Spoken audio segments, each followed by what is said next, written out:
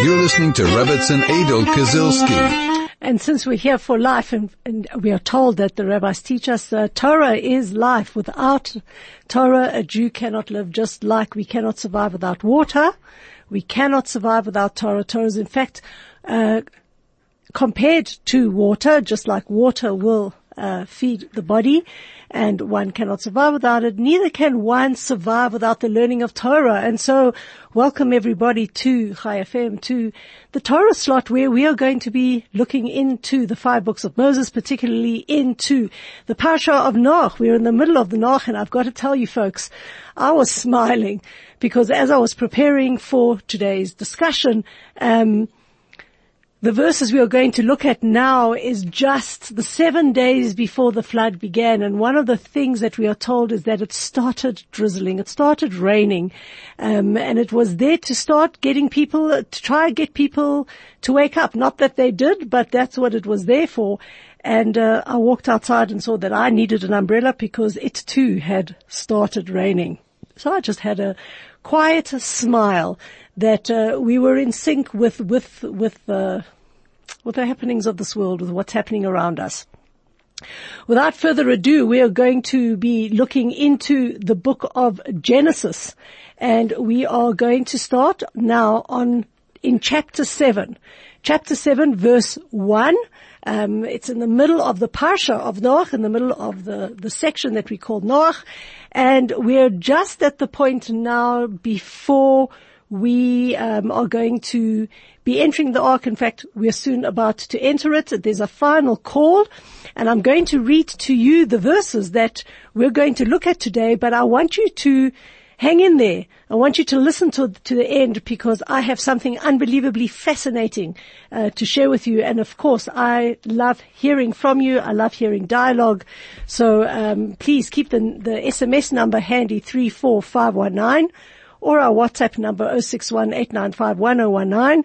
We are going to have a fascinating discussion, an in-depth discussion, just finishing up on the verses that we are learning today. So let's do the practical reading of the verses as we always start, and then let's take it from there. Verse 1 of chapter 7. Vayomer Hashem l'Noach. Hashem says to Noach, Bo ata v'chol beitcha el hateva. You and all your household come into the ark. Ki otcha ra'iti tzadik lefanai bador hazeh. Because it is you that I have seen as being righteous before me in this generation. Mikol habehema hatehora tikach lecha shiv'a shiv'a ish ve'ishto.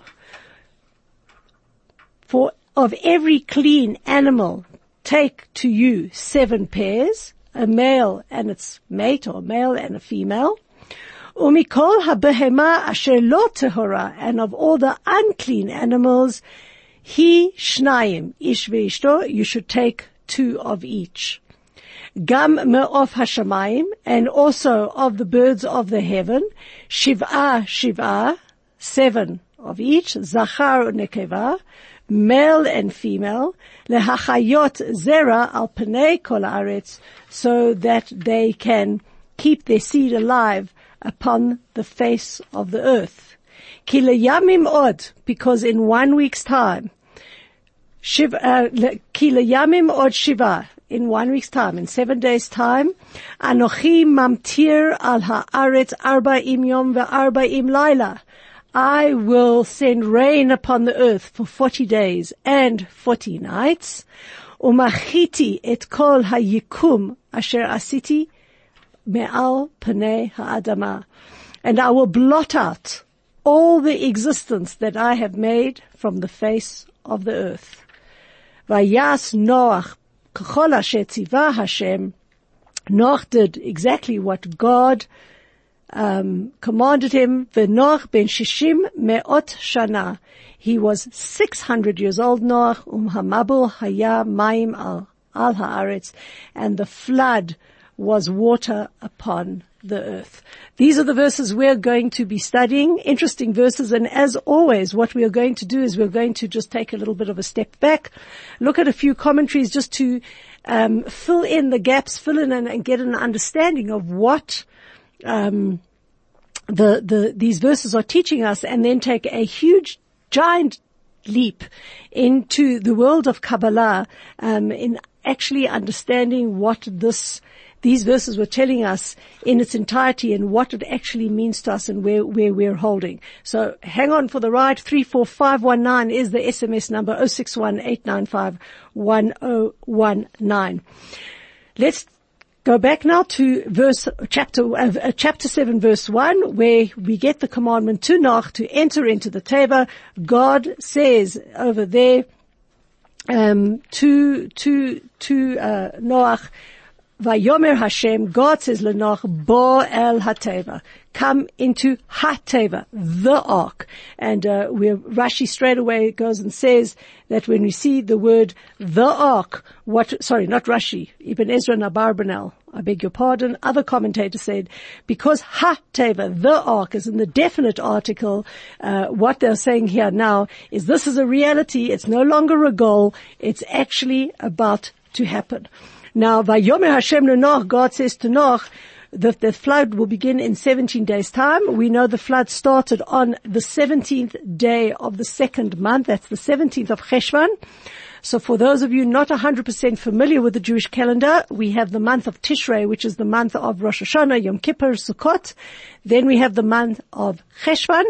So that's when, just so that you can actually understand in a timeline, when the flood started, we know that Cheshvan is the only month of the year that does not have any Yamim Tovim, does not have any holidays. In fact, it's called Mar Cheshvan, the bitter Cheshvan, because it's 4 weeks straight of not too much happening other than, thank God, the Shabbos is in between, but certainly no Yom Tovs. And it was on the 17th day of the second month. So when we have this commandment now, Vayomer Hashem Noach, Bo el HaTeva, Noach coming to the ark, the Ramban says we've got to understand then that this command to enter the ark came on the 10th day of the month.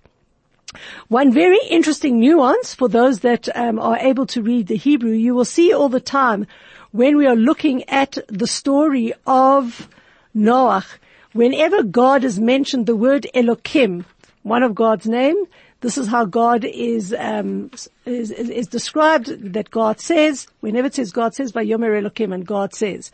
But now suddenly it swaps around and it says Vayomer Hashem, Yud Kei Vav Kei, a different name of Hashem. And the rabbis pick up that nuance and says that all the time it was talking about the attribute of strictness, which is representative of the name Elokim. Elokim, by the way, also has a numerical value the same as the word Hateva, which means nature, means that most of the time God acts in a way of concealment, of constriction. We're unable to see his acts because we see them as acts of nature. God is hidden. It is also a attribute of strictness and of judgment, because we can then blame it on anything and everything else. All right, even though it is God, we kind of like, because we don't see God, blame things that happen around us on anything else but God. But the truth is that God's running the world. But there are times that God comes out in the Yud Kei Vav Kei in the name of Hashem, which is 26, which is a name of God that represents mercy.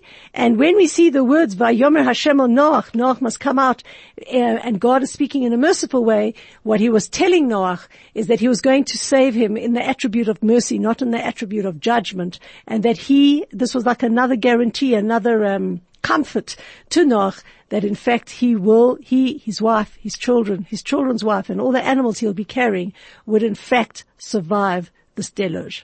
You're listening to Rebbetzin Adol Kazilski. Let's go back to Noach. So Noach is told to come into the ark, and then we see some very, very interesting language that is used. It says, God says to him, Tikach lecha shiva ish ve'ishto umina behema asher lo tehora hishnaim ish ve'ishto. Take for yourselves of the pure animals, of the clean animals, 7, 7 pairs, ish ve'ishto, that means male and female, and of those animals that are not pure, take 2. Now, there is a whole discussion about what did they mean by clean animals or pure animals, behema tahira. Clean animals as opposed to animals that are not clean. Certainly the Torah was not talking from a physical point of view that, some animals were dirty and some were clean. It was describing the spiritual makeup of the animals. And here we are taught that tahor here means that it is if and when it is imbibed by a human being, it's consumed by man, one does not, get affected. One is not susceptible to the negative spiritual makeup of the animal. So the clean animals, the animals that were tahor, that were pure, I like to use the word tahor better, pure as opposed to clean, they had docile natures, and they were there to they would reduce the susceptibility of the human being to become animal-like.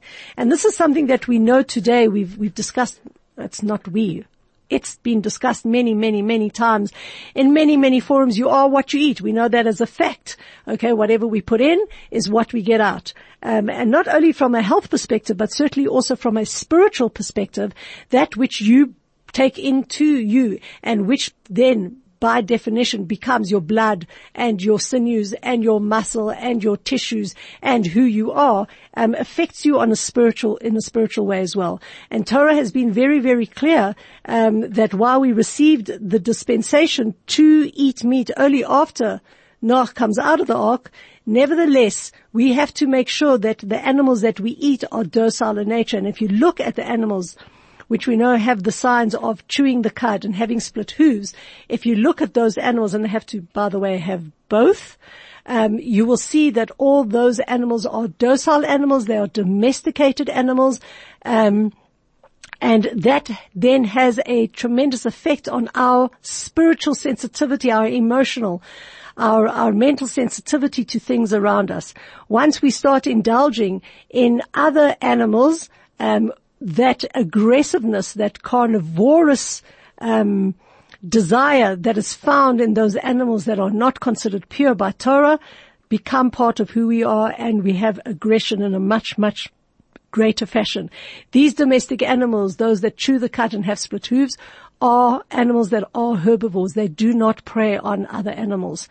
And that is really, really a huge statement in terms of the laws of kashrut and in having an appreciation of the laws. They're not necessarily, and only for health reasons, though many people, in the past have argued, kashrut was at a time when there was the Black Plague, and if we kept kosher, we didn't really think, and now, everything is sterilized and everything is kept at the right temperatures and everything's vacuum packed.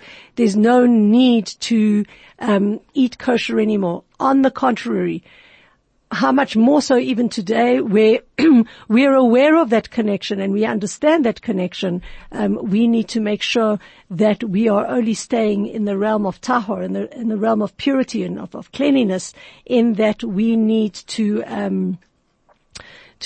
stay on the right side of eating correctly in terms of our spiritual needs.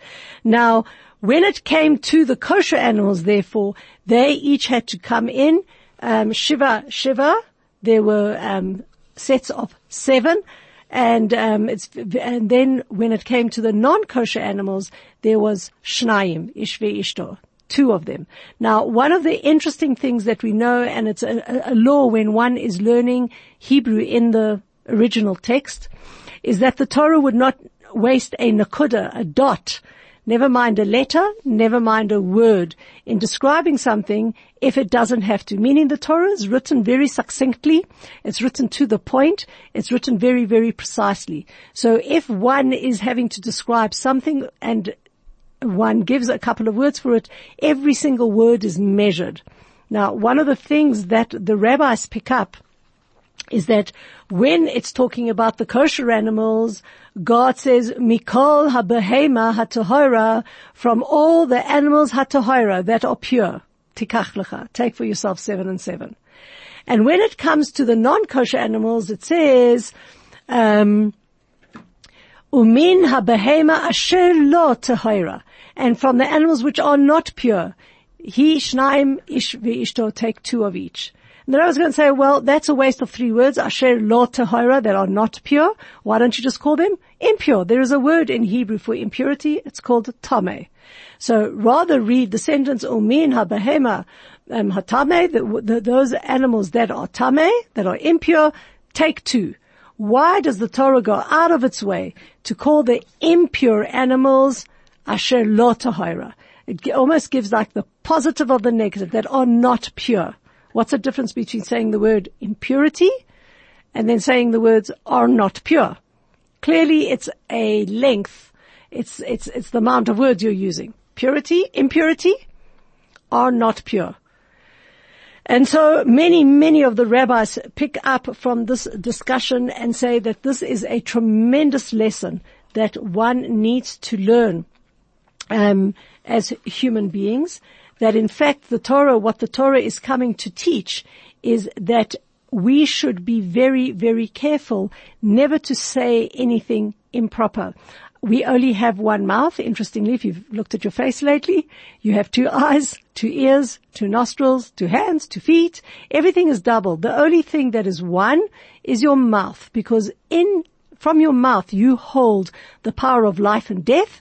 And so the rabbis teach us that what comes out of our mouth is of vital importance and has a powerful, powerful effect on the people around us. And since we only have one mouth, we should only use that mouth for good, for speaking well. And certainly today, in a world of obscenity, in a world where one can say whatever one wants to say, in whichever manner one wants to say it. It's common practice, like nobody ricochets when one hears people speaking, with language that is, that trickles with obscenity and swearing and, improper language.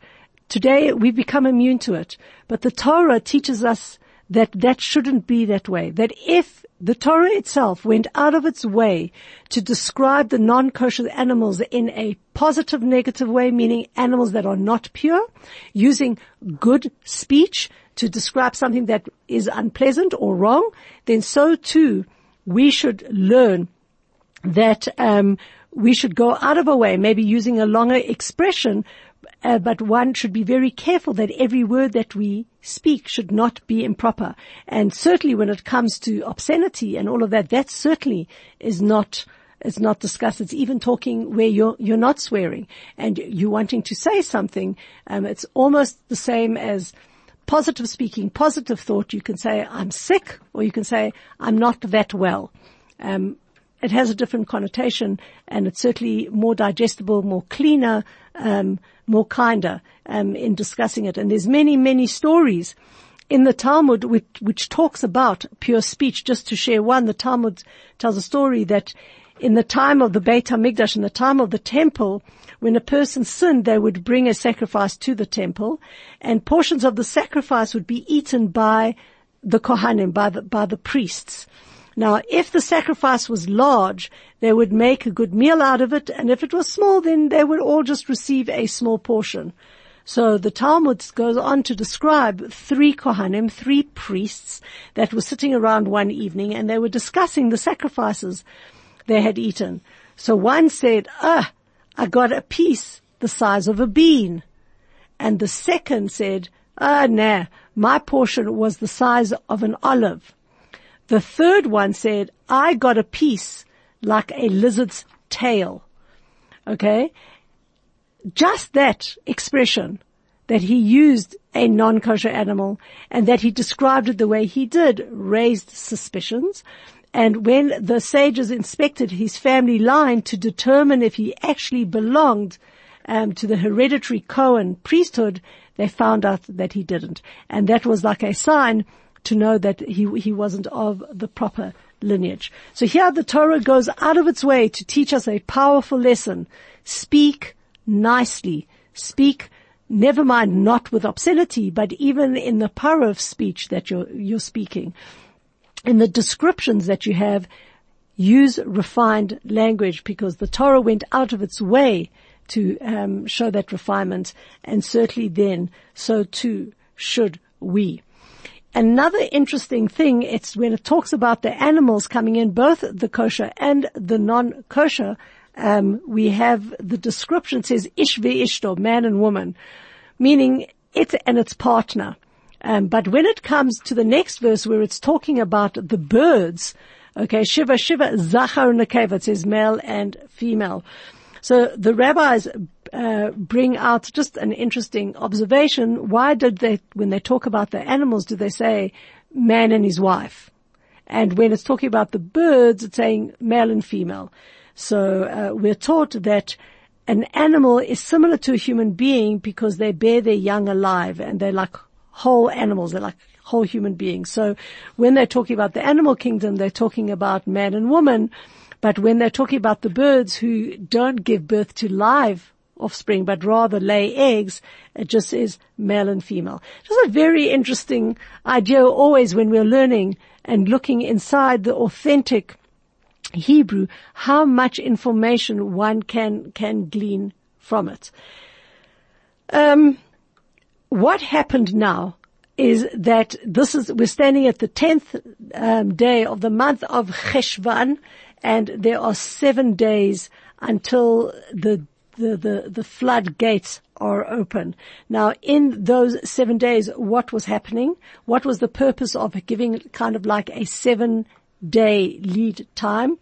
Well, the first we are taught is that what the last righteous person, save of Noach, except for Noach and his family, passed away. His name was Metushelach, and the families were sitting shiva for him, and as respect to honor Metushelach, the flood was postponed. God went and taught us that we need to pay tribute to a righteous person when he passes away. We need to look at that when we're in Shiva. So God waited the 7 days, told Noach, prepare yourself, get into the ark. I'm bringing the rain, but I'm not bringing it in its entirety, because we have to respect and give time to lament for the righteous Metushelach that had passed away. Another explanation that is given is that after the 7 days what happened is that God went and changed nature.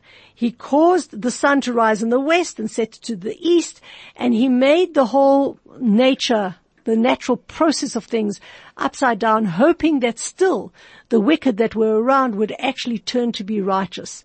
Nevertheless, all the people, as we know, did not pay attention to that.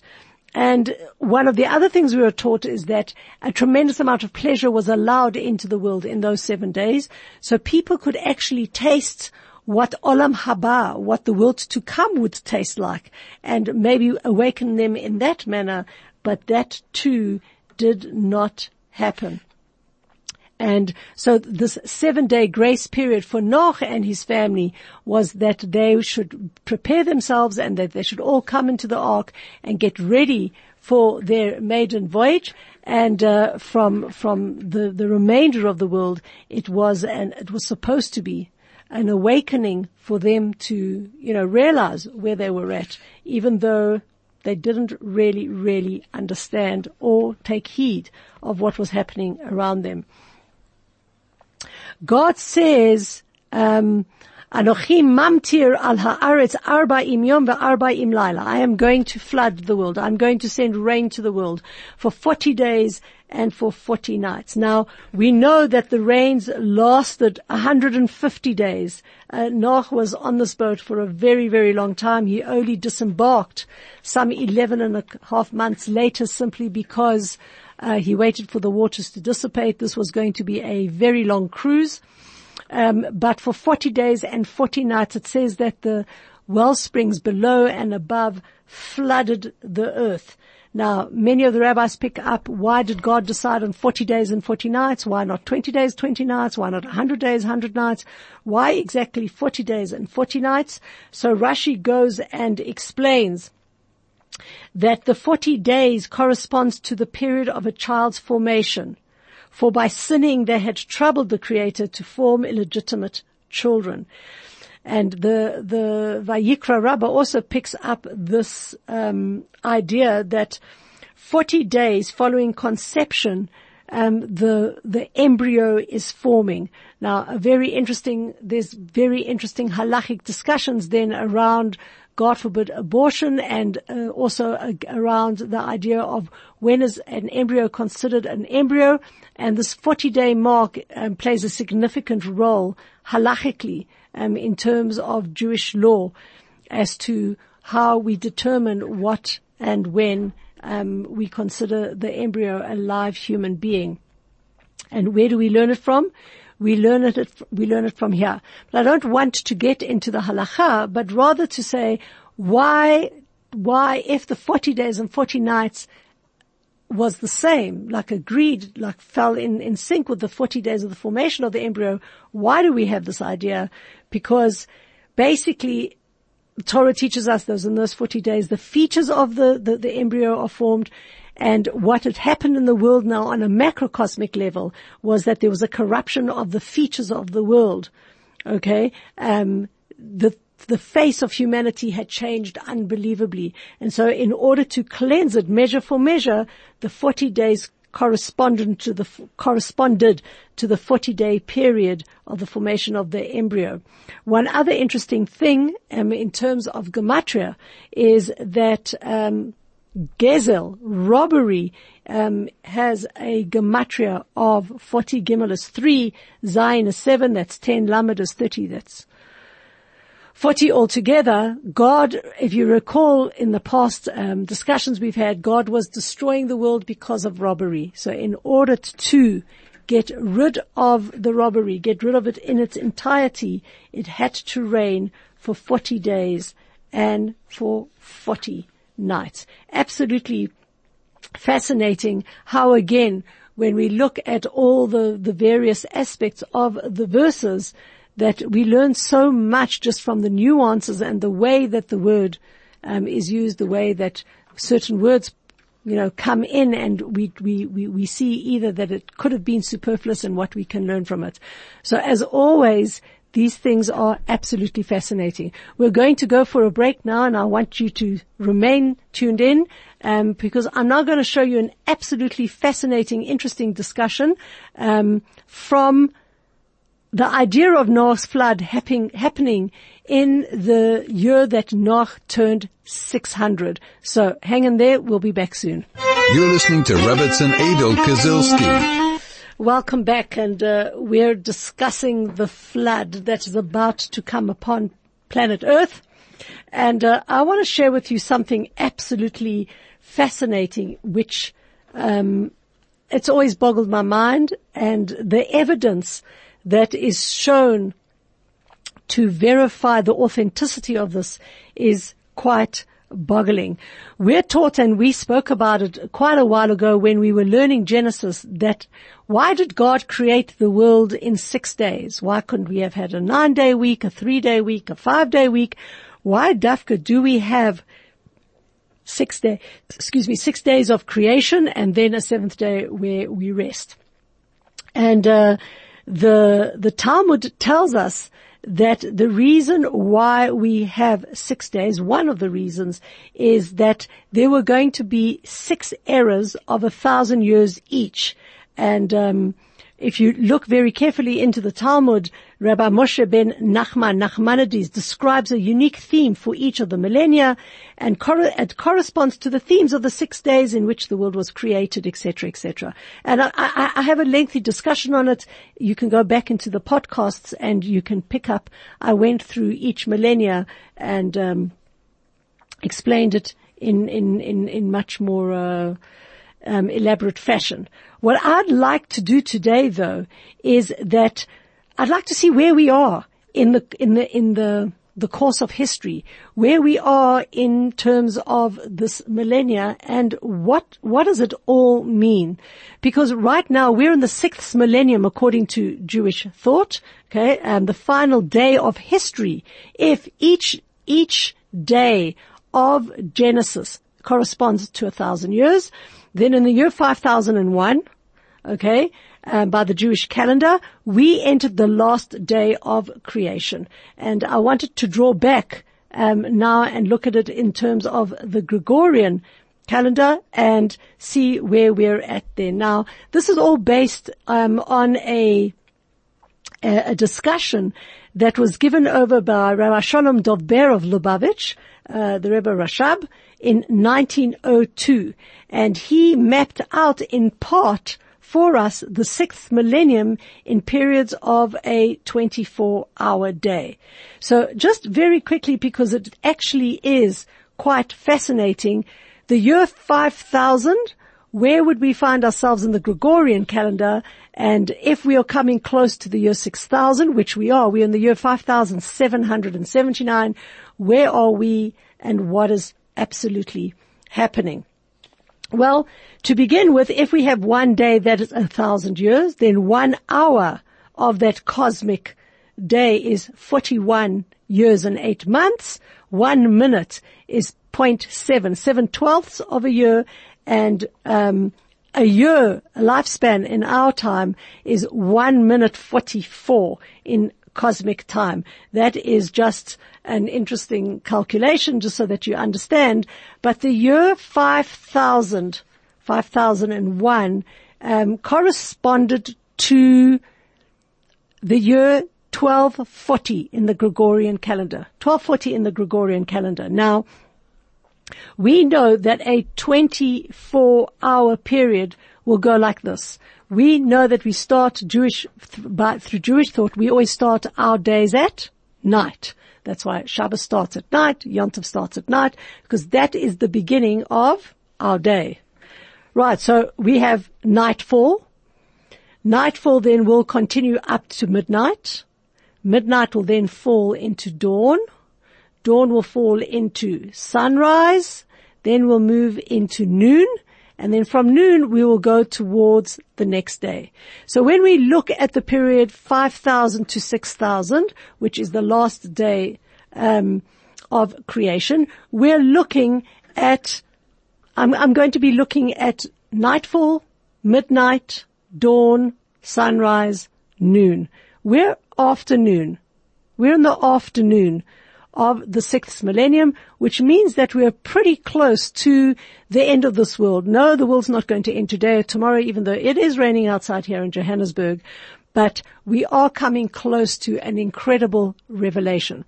So just stick with me and let me try explain in a very shortened way what happened in this 6th millennium. Well, 1240 was the entry into the 6th millennium. We know that since the 10th century, there were two large cities that dominated the world platform. That was Cordova and Baghdad. We are told that at that point in time there was close to over 1 million people in each city, and they were both centers of scholarship, of literature, of engineering, of architecture, of philosophy. We know there were massive libraries, there were hospitals, there were academics, and what we could be saying particularly in Cordova was that it was the age of the Arabic culture. Okay, Europe hadn't really come into being, but what happened in 1236, very close to the next millennium happening, Cordova was sacked by Ferdinand III. The rest of Andalusia fell under the conquest of Seville in 1248, and Baghdad was eventually, I think 10 years later, sacked by the Mongols, and within a period of 2 decades, the whole civilization, the Arab civilization, it probably never recovered again. It really got an absolute smack. The same thing that was happening in Baghdad happened in what we knew as the golden age of Spain. We had, we were living there, in Spain. There was a tremendous amount of culture there, etc., etc.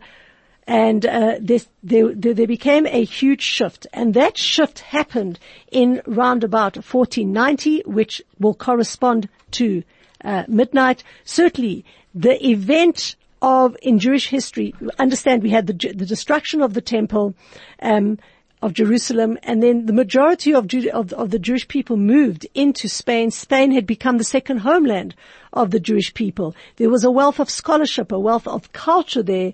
1492, just as we rung out midnight in the cosmic calendar, we landed up having the terrible decree of Ferdinand and Isabella. And we were plunged into absolute darkness. As the day, cosmic day represents, we are now sitting at midnight in the dark hours of 1 o'clock and 2 o'clock in the morning. At the same time, a dawning was being placed, because we know around about the same midnight, Columbus sailed the ocean, okay, and a whole new world was about to be opened to Europe, which is absolutely interesting. Through that dark time, though, that midnight to noon, we had the Jews also running now into Europe. There was a renaissance happening. Jews arrived in Florence and in Venice and in Naples, Rome, in the south of France. Later, then they would emigrate to England, to the Netherlands, to the north of France, Prague, Krakow. All of these had renaissances that were happening, and a reformation was absolutely coming. So even though it was a very dark period after the expulsion from Spain and the Jews moving into Europe, there was a flourishing of Judaism. And though we suffered terribly, we were starting to have a revelation of Torah. In fact, we're told that while Prague and Krakow and northern Italy was flourishing, so too was a tiny city in the land of Israel called Tzfat. Okay, it was there that Tzfat started prospering and being a haven for the refugees of Spain and Portugal, and it soon became a center of Judaism, of culture, and particularly of mysticism. And it will be this mysticism, this Kabbalah, that now will have its spillover, because in 1573, which is now coming towards the morning watch, as we know morning is a process. We don't all wake up at the same time. The Talmud tells us that the first inklings of morning occurs at 2/3 of the night. It's called the morning watch, around about 2 o'clock in the morning. The soul of the Arizal, the famous Kabbalist of Tzfat, Rabbi Yitzchak Luria, we said he was revealed in the year 5333, which is 1573, and he started now composing the Zohar, the book which we know now today to be fundamental in our understanding of the mystical area of Torah. You're listening to Rebbetzin Adol Kazilski. Welcome back. We're transversing the history of the world, but we are going to get very close to where Noach plays a part. We're discussing the beginnings of the Kabbalist, 1573, which is around about 2 in the morning. When we get to 1740, the year 1740, which is the morning watch, we see that in towns like Mezibuzh, we have Rabbi Yisrael ben Eliezer, later known as the Baal Shem Tov, listed there as a resident. In fact, we're told, tradition tells us that he arrived in Mezibuzh in 1740. 6 years earlier, he'd already abandoned his secrecy and he began to teach. The Baal Shem Tov began teaching his teachings. There was another great rabbi at the time, Rabbi Chaim ibn Attar. He left Morocco. And he was on his way to the land of Israel. Interestingly, he was detained by the Jewish community in Livorno, Italy, for almost 10 years. There he wrote his classic commentary on the 5 books of Moses. And he said there in 1740, the year 5500, that we're at the time of the dawn and the lights of the future redemption are beginning to sparkle. He arrived in Israel in 1742. The Baal Shem Tov left Mezibuzh to meet him there. Unfortunately, he was unsuccessful. He never made it to Israel. And Rabbi Chaim died in Jerusalem in 1743. The Baal Shem Tov did say, he was quoted as saying, that had the two of them met, then Mashiach would certainly have arrived. 1790 is the time of the sunrise. And the sunrise, when the sun rose on on humanity, we saw the Declaration of the Rights of Man and of the Citizen that was passed in August of 1789. 1792, this is all happening in France. A republic was declared. Louis XVI was executed. Napoleon came to power. There was the whole Russian Revolution, the Tanya, the first mystic book in man's simple language, was published by the Alter Rebbe, Reb Shneir Zalman of Liadi, and we start seeing the dawning of the redemption. Now here's the interesting part, and linking it into what we're learning today. 1840, in the Gregorian calendar, we have a flood, interestingly. The Zohar speaks about it, and 1840 corresponds to the year 5,600. And I want you to concentrate on 600 because we just learned that Noah was 600 when the flood started. So in the 600th year of the life of Noah, all the well springs burst open and the windows of heaven are opened. The flood starts. The Zohar, the Kabbalistic work, goes and says that in the 600th year of the 6th millennium, the gates of supernal wisdom will be opened, as will the gates of earthly wisdom, and this will cause the world to become elevated and prepare it for the 7th millennium. Now, 1840 onwards, what do we see? We see the Industrial Revolution. And from there, folks, it's kind of been downhill. What we have seen is an exponential burst of secular knowledge and Torah knowledge flooding the earth in a huge way. It's been raining for a long time, and we have seen, and just think about it, it's absolutely crazy that the world can remain the way it kind of remained for 5,600 years, and then suddenly in 150, 200 years, we have revolutionized the place where statistically a person would die by the age of 40. 6 out of 10 children would have never made adulthood. Today we are living into the 80s and 90s, and only 0.2% of children do not make it into their adolescence. Absolutely a mind-boggling thing. And so just as there was a deluge at the time of Noah, so too did we see that happening in the year 600 of the world.